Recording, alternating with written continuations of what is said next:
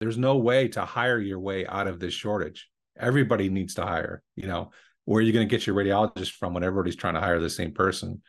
You're going to have to find really a technological solution to try to get yourself out of the hole.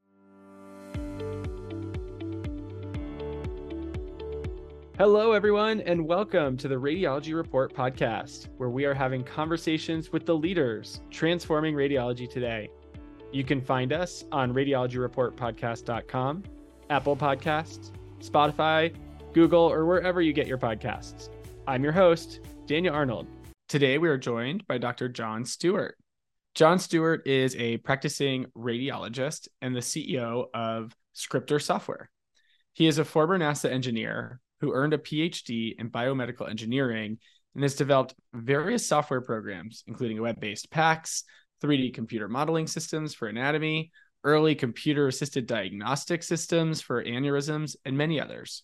He was also the co-PI on an R01 NIH grant while a med student and trained in diagnostic radiology at the Mayo Clinic. He is the chief architect of the software program Scriptor, which is licensed to the Scriptor software company, and is used by radiologists nationwide to increase productivity and reduce radiologist burnout. I am delighted to have you on the show, Dr. Stewart. You have a very interesting, career journey to radiology, but then haven't been sitting still and have been using both the radiology platform to launch also an entrepreneurial career, which has been really interesting and a different path than many we feature on the show. So really, I think it's an interesting path for people to hear about how you've managed to build a company, manage and grow a company, all while clinically practicing daily. So it's really great to have you on the show. Thanks for joining us. Yeah, thanks for inviting me. And I've listened to your podcast for a while now and really enjoyed it. So hopefully our session will hold up to your other sessions. No doubt. But so tell me, you were an aerospace engineer in the early 90s at NASA, which is crazy. How did you end up there? What were you doing for them? Yeah, so I had done a mechanical engineering undergraduate, and like a lot of people who go into graduate school, at the time when I finished my bachelor's program, I didn't get a job. I couldn't find the job that I wanted. I could have probably found just an ordinary engineering job, but I was really looking to do robotics with the idea in my head that I would be doing, design of prosthetic limbs or exoskeletons for, people who are paralyzed. But, even at that time, I had in my mind that I wanted to do something to help people, but I couldn't find the job really that I wanted. And the professors at the university were saying, you should consider doing a master's. You can do your research at NASA. It's going to be a great experience for you. So I decided to do that. So I went for my master's in mechanical engineering and did my research at NASA Langley Research Center.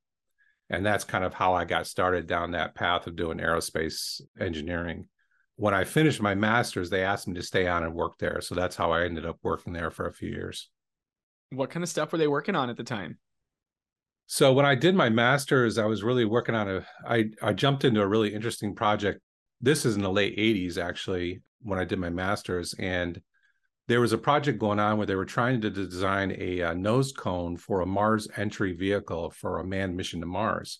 So even back then, people were talking about a manned mission to Mars. Now it's really hot, but it is kind of the way things go. As things cycle, it seems like all the time. And now you're starting to hear not as much about a manned mission to Mars, and then probably 10 years now, it's going to be red hot again. But that's kind of how it goes. And back then it was hot. And so I did my master's research on designing a nose cone for that manned mission for an entry vehicle. Very cool. So how did that prepare you for a career in medicine? What then decided to change, and tell us a little bit about that. Yeah, I'm not sure that that NASA experience prepared me for medicine, really, other than I think the engineering education was a good preparation for medicine in that you learn to be very analytical. And I still use those skills, today as a radiologist, analyzing, trying to put together the picture of what's going on and what's the solution, what's the best next steps. So that was a really useful engineering education for that purpose. But probably more importantly was for my research that I subsequently did in the years that followed. When I first went to NASA, I wasn't a very good programmer. We had to take programming classes for engineering, but we were using Fortran programming at the time, and we eventually switched to C and C++. But At that time, it wasn't very good, but you jumped right into it and started doing research in that area. I was in a branch called computational fluid dynamics, and we were in what's called the Geo Lab, where we designed 3D models of aircraft and spacecraft so that they could be tested on the computer. That was a really new thing back then. Back before that, everything was tested in wind tunnels, and computers were just getting powerful enough where you could actually test aircraft for flight characteristics and spacecraft on the computer entirely. And then they would try to match that to the wind tunnel testing. And we got very good matching. Now everything's done by computer design, and they hardly do any wind tunnel testing any longer. But back then it was a new thing. So the biggest advantage I got for my subsequent research was I learned how to program really well. And more importantly, I learned how to do 3D modeling. So I could do things in 3D using like tiny triangles to represent surfaces and shapes. And I wrote software to analyze shapes for curvature and so forth. Stuff that's real important in aircraft design, but I subsequently used it in my research for medicine. Amazing. Amazing. So then where'd you go for med school? So I went, at the time it was called Medical College of Virginia. Now they've adopted the Virginia Commonwealth University, but that was in Richmond. I started actually as just a medical student, but I was so interested in research, after the first year, I immediately converted to the MD PhD program. And that was a great experience. I mean, that's a great university and a great place to do research. I worked mainly with neurosurgeons at the time. Bill Broadus there was my mentor. And, they didn't necessarily understand what I was doing, but I was trying to help them with what they were doing. And ultimately, my PhD project I wrote software to do 3D modeling from anatomy. So I would get MRI scans and I could convert them to 3D models. And then I came up with this measures of curvature on those models to try to find things. So for my PhD project, I was trying to find aneurysms on MRA images. And it was kind of analogous to machine learning at the time. There wasn't a whole lot of neural networks and so forth were new.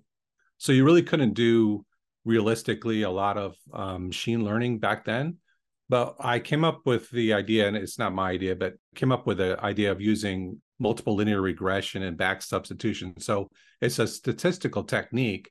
But what I would do is on my 3D modeling software that I wrote, I would highlight where the aneurysm was. I say, this is what an aneurysm looks like. And everything else is not aneurysm. And then I would train the software to find those aneurysms and then color the models according to how accurate it was finding aneurysms. And it worked reasonably well just using statistical techniques. Through that process, I had to do a lot of work, like a lot of background work. So there's a lot of issues back then that you had to solve, and there was nobody's going to solve them for you. So I had to solve them. Like the first fundamental issue was you could not get a series of images from the scanner to my computer where I needed them to do the data analysis.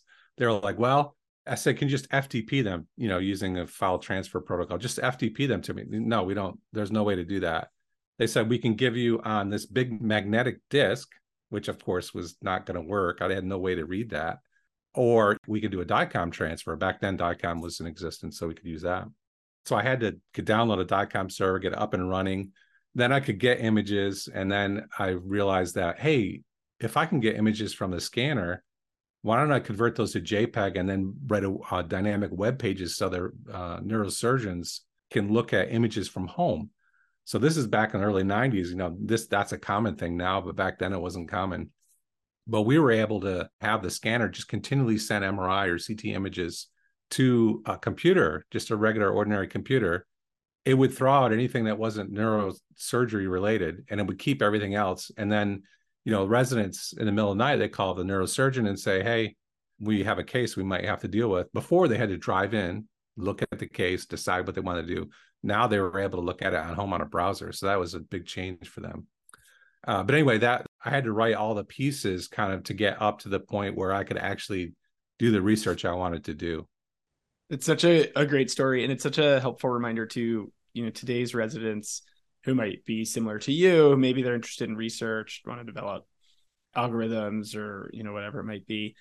The amount of new technologies that have been built in the last 20 years to now enable people to just run a machine learning algorithm across a million images and come up with some new technique. So much of that has been developed brick by brick over the past 20 years. And it's really awesome to hear how you were able to, you could invent a lot on your own back then. You could do the different pieces together. So early stages of that is very unique.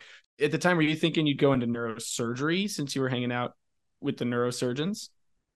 Yeah, I think all of us, the whole neurosurgery department, the residents, myself, we all thought we were doing neurosurgery. And then, so I finished my research, and the way the MD PhD program works is you do your, book work the first 2 years, then you do your PhD in the middle.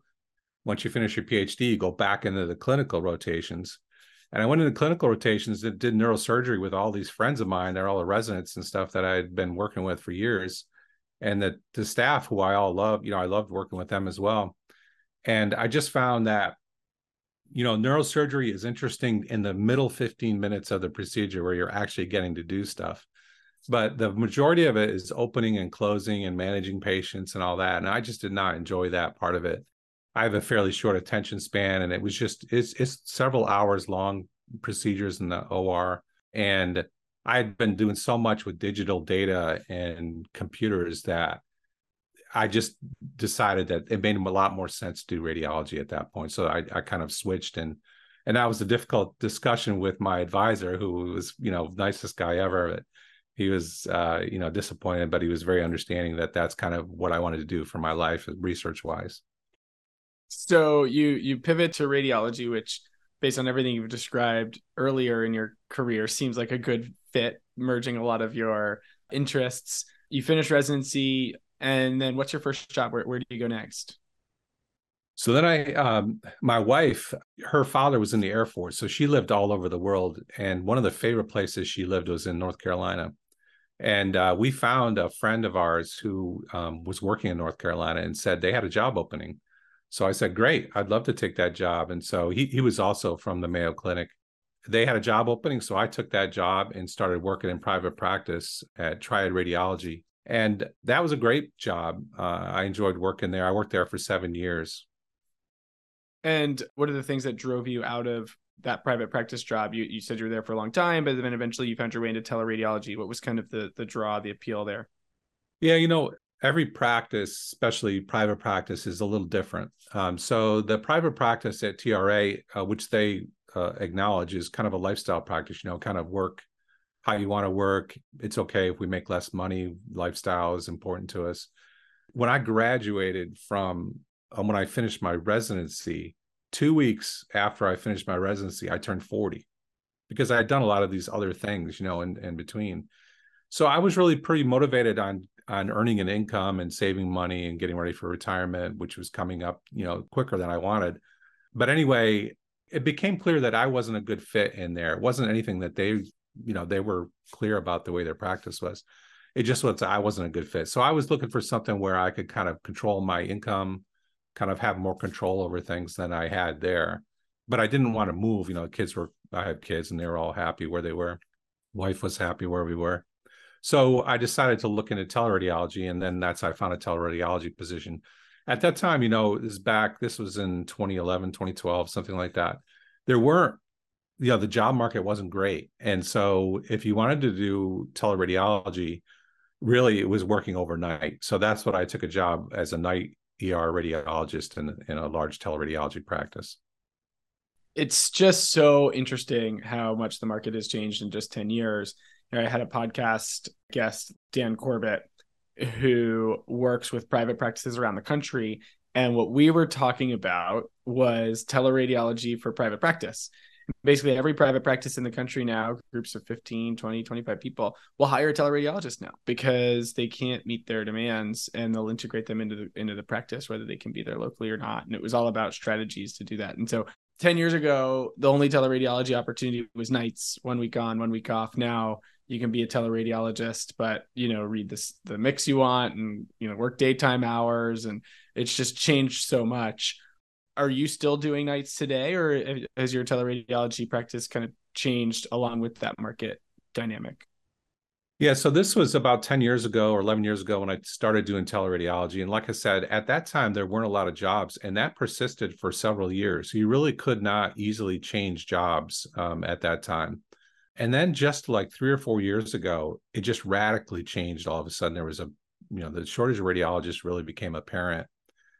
And unfortunately, and it's something that I don't think everybody in radiology entirely realizes, but I think it's called the American Academy of Medical Schools or something like that. They put out a report periodically about all physicians. And they show in that report that the shortage of radiologists is not going to get better. In fact, it's going to get worse and probably peak between 5 and 10 years from now. So the shortage that you see now is a shortage that's going to get worse than it is now, which is hard to imagine because it's quite severe now. But anyway, at that time, if you wanted to do teleradiology, it was overnight. That was really the option. Or then it kind of evolved to, well, you can do evenings maybe if you want. And only a couple of years ago, you started seeing daytime teleradiology. So because there were a lot of jobs a few years ago, like 2 or 3 years ago, I switched to another teleradiology company that had better pay. The original one I started with, the pay is quite low. And that group was great, but they didn't have any daytime teleradiology. And then I found a daytime teleradiology one at Renaissance Imaging in California. And they have this great system where it's almost like time zone arbitrage. People for a long time have been using Hawaii as kind of a place where you can read in the evening and you're covering nights.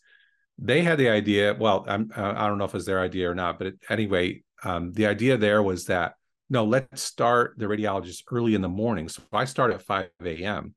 and we cover places in California and Hawaii, so we're going the opposite way, and we're covering starting at 2 a.m. in California and much earlier in Hawaii. And so that was perfect. I don't mind getting up early. So I started doing that, and it's been great.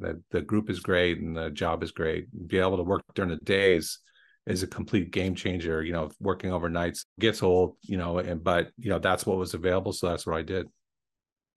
Tell us a little bit about where the initial seeds of entrepreneurship were planted. Well, it's funny, I always, even in college, I always had the idea I wanted to start my own business. But you're kind of reading around, what kind of business do I start? You're not thinking radiology related business at all. And you don't know how to start a business. I was an engineer. I wasn't a business major. I didn't know how to start a business. But I had this unusual opportunity. While I was in medical school, web pages were just becoming big. Every company wanted a web page, and they all needed a place to host them. And I found a company that I was just playing around with web pages and hosting. And they would give you an account, and it cost me $25 a month, I think, at the time for the account. And if I wanted to associate a new domain name with that account, which you would need to do for these companies that were wanting to host, they would just charge you $1. So I'm like going, well, okay, I can get these new companies that only cost me $1, and I could charge them the going rate, which was about $25 a month. So I would basically do almost nothing. And I just started, I had a friend of mine who was doing webpage designs. He had a company and everything. And I would just go to him, and I was just basically his guy. When they had a new one to host, I would get it set up, talk with them, get it hosted. And I built that up as my first company that I started. And that kind of, I guess that taught me that it wasn't hard to start a company. There was nothing overly challenging about it. I always, you're having this mind that's going to be this big thing and very difficult, and got to get all these lawyers and accountants and everything. And it was just so simple to do. It was a small scale thing. I didn't have a lot of time. I was in medical school, at the time. So I didn't have a lot of time to do it, but it was fun. It was a first project. And when I started my internship, when I really wouldn't have time to do anything, I sold that company at that time. So the itch is scratched. You realize, okay, this is a real thing. I like it. I can do it. Eventually you realize I'm going to start something in radiology. What was your first radiology startup? Well, the first startup I was involved in was actually, a full-blown startup where we were trying to get angel investors and stuff. So again, going back to what we talked about earlier, I had developed a lot of software. I had a .com server I got working, was tested. I had a web-based interface for a PACS. I had developed 3D computer software, and then had developed the start of a computer-aided assisted diagnosis software. So we had like a suite of programs, and I kind of divided up and made like a suite of programs that we could sell, as a service line or a program line of software. And got the interest of a company in Virginia who said, well, let's see if we can get angel investors and, get this going. So I got all the software organized, got ready. We didn't have any customers at the time. That was one of the things I learned. You really need to have customers in order to get, real interest in angel investors. But at that time, I didn't know that. But anyway, we scheduled the very first meeting for the angel investors was scheduled down in Miami. And that flight had to be rescheduled because of the terrorist attack in 2011. You can imagine what happened to angel investing after that occurred. There was no interest at that time. Nobody knew what was going on, what was going to happen.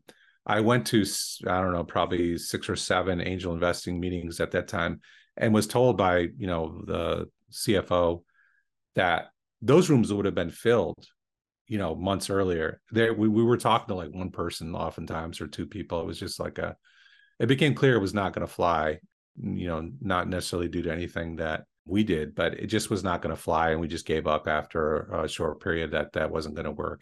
And the problem I had also is I was moving on to internship and residency, and I was going to be more in a director role at that point, because I wasn't going to give up on that, what I wanted to do to become a radiologist. I still wanted to do those steps. So you tried pitching angels while you were in training? Yeah, I was actually an intern, and I was using my vacation days to go down and pitch to angel investors. Yeah, that's a tough. It's funny. I mean, I haven't done a lot of angel investing, but I've raised money, and so I know what that's like. And I don't know if I would invest in an intern, because now I know, how all consuming, both jobs are, right? The job of startup owner and, startup employee founder, and then also the job of, radiology resident. I think both are about 2x full-time jobs. So doing both of them at the same time might not work. Yeah, I agree 100%. I would never invest in somebody who came to me with that idea. But the concept was, of course, that we would be hiring, people to manage, do all that. And I'd be kind of the idea guy more than anything. Which, yeah, maybe that makes sense. So, okay, but you learned your lesson, and through these experiences, eventually you're out in practice. And, tell me a little bit about, our Scriptor, the software that you've developed, and you kind of bring us to the beginning. Like, how did you come up with the idea? Like, what was that sort of initial getting started moment like? Well, I was kicking around the idea for a while. When I started my training, we were doing voice transcription with transcriptionists. And when I first started at TRA, we were still doing that. And then, of course, everybody was switching over to voice recognition. And when we switched to voice recognition, I don't think it's acknowledged very much by the hospitals or whoever, but you take a real hit when you switch to voice recognition, because you become the radiologist and the transcriptionist. And that slows you down quite a bit. And one of the things that dawned on me is that, I was just kind of tossing around these ideas that there's got to be a better way to do this. And kind of had my idea that, I should be able to say whatever I want and just have this text put into the report. Why do I have to actually manage that process? I mean, that's what the transcriptionist did for us. And then just leave anything that's normal in the report template, just like it was. When you're working in private practice, there's not a real hard push. At least at that time, we weren't overwhelmed with cases the way we are now. There wasn't a hard push to try to be much more productive than you were. So I just kind of had it in my back of my mind. I never really did anything when I started writing the code. But then when I took the teleradiology position, I saw, I really got to try this and get this working. This wasn't an idea of starting a company. I just wanted it for myself. I just was trying to get something to be more efficient. So I started writing the code, and I wasn't sure if I could get it to work, how well I could get the NLP engine to do what I wanted to do. But I worked at it, and I think because of the fact I'm a radiologist and a programmer, I could make that work a lot faster than if you're a radiologist trying to work with programmers. They're just so inefficient to work that way. But because I was one and the same, I was able to make really fast progress on that. And within a year, I had it working pretty well, to the point that I was even surprised how well it worked. And then the teleradiology practice I was working at kind of got noticed. I was trying to make just high quality reports, and I wanted to focus my attention on the images and not be distracted by the dictation software. And it was working. The reports were noticeably better than, I guess, some of my colleagues. And I was generating large numbers of those reports without making mistakes. And so they kind of took interest. And then I said, well, I'm using the software I wrote. And then they wanted to see demos. So I showed it to them. And I literally did 9 demonstrations to them. And they finally said, we want to license it. So then it was a scramble to get a company started, which I had done before. So I knew how to do that. So we started a company and then started licensing the software. So immediately from day one had a huge client, which was obviously very helpful. If you can start a company that way where you immediately have a large client, that's certainly good way to launch the company. And then we've been going ever since like that. And been adding practices or individual radiologists ever since. So tell me a little bit more about the product. Like what's different about, just using kind of Fluency or PowerScribe out of the box? Yeah, so Fluency and PowerScribe, out of the box, provide voice to text. And you have to develop all the templates yourself, all the report templates. And then when you dictate and try to use those templates, you have to continually look away from the images at the dictation interface, find your place in that report to insert that text, insert it, then look back at the images. And I tried doing that for a couple shifts when I first started using PowerScribe at the time. And it is so fatiguing. And people do that still all the time. I don't understand how they can do that. It's so fatiguing to continually be looking back and forth like that. So that was the first goal of the software is I want to do structured reporting, but I don't ever want to look at the dictation window while I'm dictating. And so that's what we developed. And PowerScribe had something at the time and still does in their software that's supposed to do that. But I never found a person who used it, and I couldn't get it to work, well enough to use it. So that was the first thing that we got working, and that worked really well. And then I think the 2 additional things since, then it's been under development constantly over 10 years, and we're continually putting out new releases. The 2 big additions we made since then that are differentiators are we included a knowledge base that's over 1,300 pages. So we have all the ACR follow-up recommendations and an easy, question answer interface. And then we added, in addition to that, in a knowledge base, we have the LIRADS, ORADS, all these RAD systems for scoring different findings. We have the trauma protocol or the trauma lookup for, what grade is the trauma. And then we even have anatomy, cross-sectional anatomy labeled images and so forth. So that knowledge base is really helpful. And radiologists use that all the time, mainly for those ACR follow-up recommendations. And then the last thing we recently just added, I think about a year ago, is what we call smart macros. So what the smart macros do is you basically say a finding, like say you're talking about an ETT tube. Normally you'd have to dictate, how high is that above the carina? Does it need to be advanced? Does it need to be pulled back? What the smart macros do is they just say ETT and then how high it is above the carina. And the software takes care of adding the impression, dictating the finding, the impression, everything just based upon the number you use. The same is true like for, say an ovarian cyst. It looks at the age of the patient, how big is the cyst, and then puts in the proper finding statement, impression statement, and follow-up recommendation, just with a simple like 3-word statement. And so those 2 things are kind of things that we added, which they don't exist in any other software that I know of that are directly linked the way that we've directly linked them. Very clever. So if a radiologist is using this software, presumably their practice also has PowerScribe or whatever. So how does it work? It's within PowerScribe or it's separate and then it populates into PowerScribe? Yeah, what we wanted to do is we wanted to be dictation software agnostic. We wanted the software to work with whatever dictation system you're using. So the idea I came up with is, well, what's uniform? I didn't want to have to go to PowerScribe and say, hey, can I get your API? And when they change their API, and it's just a lot of work to try to integrate directly with any of the dictation software. So the idea I came up with is, let's just use window copy paste. So what you do is you just dictate, without looking at your dictation software, you're just dictating the findings. We insert a little header at the top that says, this is the exam type. And so it knows what template to use. Then you just dictate your findings in any order.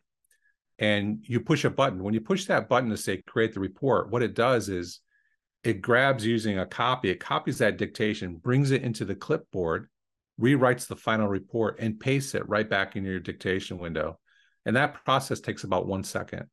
And so it's all being done on your computer. It's not sending reports out over the internet or anything. And it works with any dictation software because all of them allow copy paste. So that simple mechanism allows us to work with PowerScribe and Modal, any of the major dictation software companies you can use with our software. Clever. And I think a really good example for entrepreneurs to think about is it's so hard to get a big company to partner with you that if your business plan is to figure out how to partner with a big company, you need a new business plan in 9 times out of 10. And so, coming up with scrappy ways to get started is critical. Tell me a little bit about how you funded the business. Was it just through this first customer gave you enough money to get going? Did you guys ever put money into it? Yeah, as you probably know, when you start a business, if you're the primary person, which I was, I could write the code. I didn't need to hire anybody. I was a radiologist, so I didn't need radiology input for the expertise. I knew pretty much how to do it. So I didn't really need anybody. The trick was you have to be willing to just jump in and do it. Like you don't know what you don't know until you get in there and get going. But to start the company, it's less than $1,000 probably. I mean, it wasn't a big expense to start the company. And then I didn't hire anybody. I just worked on it myself. We did hire some people to do some specialized server programming, but by and large, if I need expertise, I just hire it on a part-time basis. We did that at the initial stages and got the server part up and running. And then we just been basically running it ourselves without any help. And so no more money went into it from that point. It's all been bootstrapped. And you say is we just you, or do you have someone else working on the business with you? So I do all the technical and software development, and I interface with the radiologist because I would rather do that than try to have a salesperson do that. And I think the radiologists appreciate that since I speak their language. But the business side of it, which is the side that I don't necessarily run, I have a partner who does a lot of the business stuff. Amazing. It sounds like you found some product market fit among these teleradiology practices. Is that where you seem to be finding the most traction? Like, how are you going about growing? I remember you said you doubled in size in just the last year, which is, amazing for a company that's 10 years old. It sounds like you're really hitting your stride. How are you going about finding customers who end up being the right types of customers for you guys? Yeah, we've mostly done word of mouth, and we're starting to, try to get more exposure on social media. And we have a YouTube, site trying to show how it works and what it does. And we put our tutorials on there so people can see how you can get started if you want. It's pretty simple. The traction we've got is mainly through teleradiology practices. And I believe the reason is because, those are more business savvy people, not only running the practices, but also the radiologists, I think, in those practices. A lot of them, like me, were trying to find ways to, be more productive, have more control over your income, really run almost an individual radiology practice, so to speak. And those people recognize that. And I think if you look at the numbers, even a tiny amount of productivity increase or quality increase can make a big difference in your practice. So because the radiologist's income is high, if you change just even 1% and do the math, you're talking about a large amount of money. And with our software, we commonly kind of the median amount is around 20% increase in productivity. So if you're paid per case and you do that math and you say, wait a minute, I can make 20% more a month if I do this. And you say, yeah, give it a try. It doesn't cost anything to try it.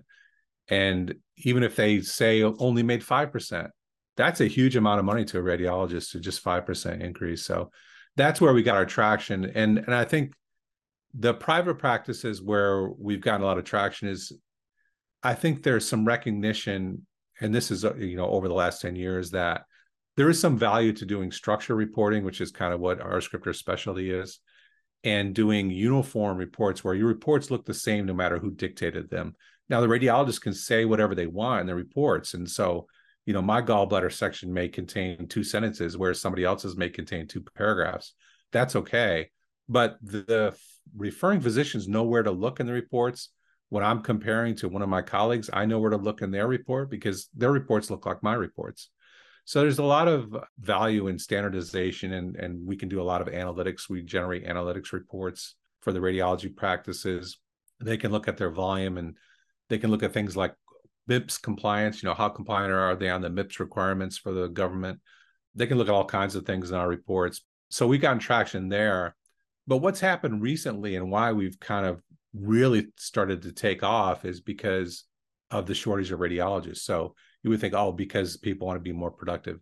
It's actually not that, although I think that's something that is important because, as we talked about, there's no way to hire your way out of this shortage. Everybody needs to hire. Where are you going to get your radiologist from when everybody's trying to hire the same person? You're going to have to find really a technological solution to try to get yourself out of the hole. And whether that's our Scriptor or some other software or a new PACS system, whatever, you need to look at a technological solution of some kind. But anyway, the shortage of radiologists created a situation where the radiologists, just like me, were switching jobs. Now there's jobs available. There weren't jobs available when I first started. Now there are jobs available. When they switch jobs, and they've been using our Scriptor for the last couple of years, they go to the new practice and say, well, I need to be able to use this software because I'm used to it and I like it and I'm productive with it. And that's what has made us grow rapidly, is just the fact that all these radiologists are switching to different practices and bringing our Scriptor with them. And also a testament to the quality of the product. So what's your vision, 5 years from now? What does the company look like? Yeah, I think that the purpose is obviously to get to a critical point where you hire on the people to kind of pour gasoline on the fire and try to make it grow faster. I think we're getting to that point now where we certainly have that capability, and so we'll start trying to grow the company to add more capabilities and really kind of get our footprint larger in the radiology community, because I think we do have a really good product and we just need to get it out there. So that's kind of would be a 5-year plan. I think longer than that, we really want to either get into a major dictation software system, or we're going to just add dictation software to our Scriptor and just build it and just go from there and kind of have a specialty system for radiology in particular. Beyond that, we'll probably start adding, we have an R Scriptor. That the whole concept of coming up with that name was that as we came up with new solutions for other specialties, so like we could have a P Scriptor for pathology and ER Scriptor for ER, was that we start opening up, once we have our kind of core technology built, which we do, we'll start opening up and doing the same thing for other specialties. Awesome. This is an amazing story. And, one of the reasons why I was especially excited to have you on, I think for so many people, entrepreneurship feels like massive life choice, a binary risk, mortgage the house, throw out the job kind of decision. I think you're really exemplary of a different path forward in entrepreneurship where, you can solve a problem that you have.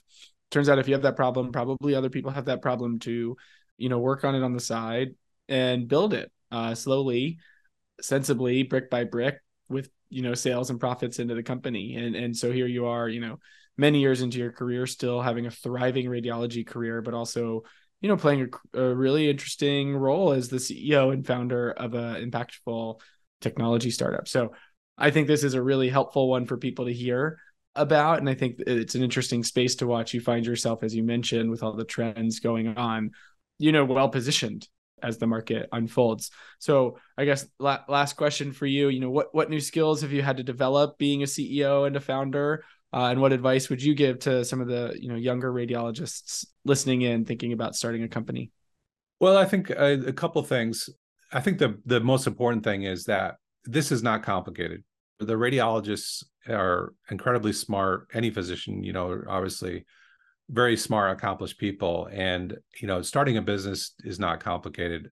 I don't think you need to go down the route of angel investing and all of that. If you can bootstrap it yourself, it just depends on what type of business you're trying to start. Obviously, one of the advantages of a software business is that you're basically just turning ideas into this useful product. There's no inventory. There's no, people that you necessarily need if you're going to need a programmer and so forth. But the requirements are quite low for software. That was certainly the way to get it going. One of the things to consider, and I think this is important, is that if you do have a good idea and you want to pursue it, you will need to get some kind of contractual change to, if you're in a private practice where you're a partner, you're going to have to, have some carve out for your company that you're going to start. Or, you take a teleradiology job like I did, where at the time I was a contractor, 1099 employee, and there is no need for a carve out because they claim no ownership over anything you create. So just something to consider. One of the advice I've given is if you want to do private practice, that's great. But if you think you're going to start creating a product and have an idea, create a company before you sign the contract and say anything done within this company is excluded from ownership by the practice. And so then you kind of have your piece there, that you can start building things inside that company. Maybe you never do anything, but it certainly is a piece there that you can use in the future if you need to. Very smart idea. Well, this was awesome, Dr. Stewart. I really appreciate having you on the podcast. I know our listeners will too. And, we're excited to see how our Scriptor continues to develop. Yeah, I appreciate it. It was a lot of fun. Thanks for listening to this episode of the Radiology Report podcast. Be sure to visit us at the radiologyreportpodcast.com or subscribe to the show wherever you get your podcasts to join us for our next episode. We are always looking for great guests. If you have someone you'd like to hear on the show, please get in touch with us online.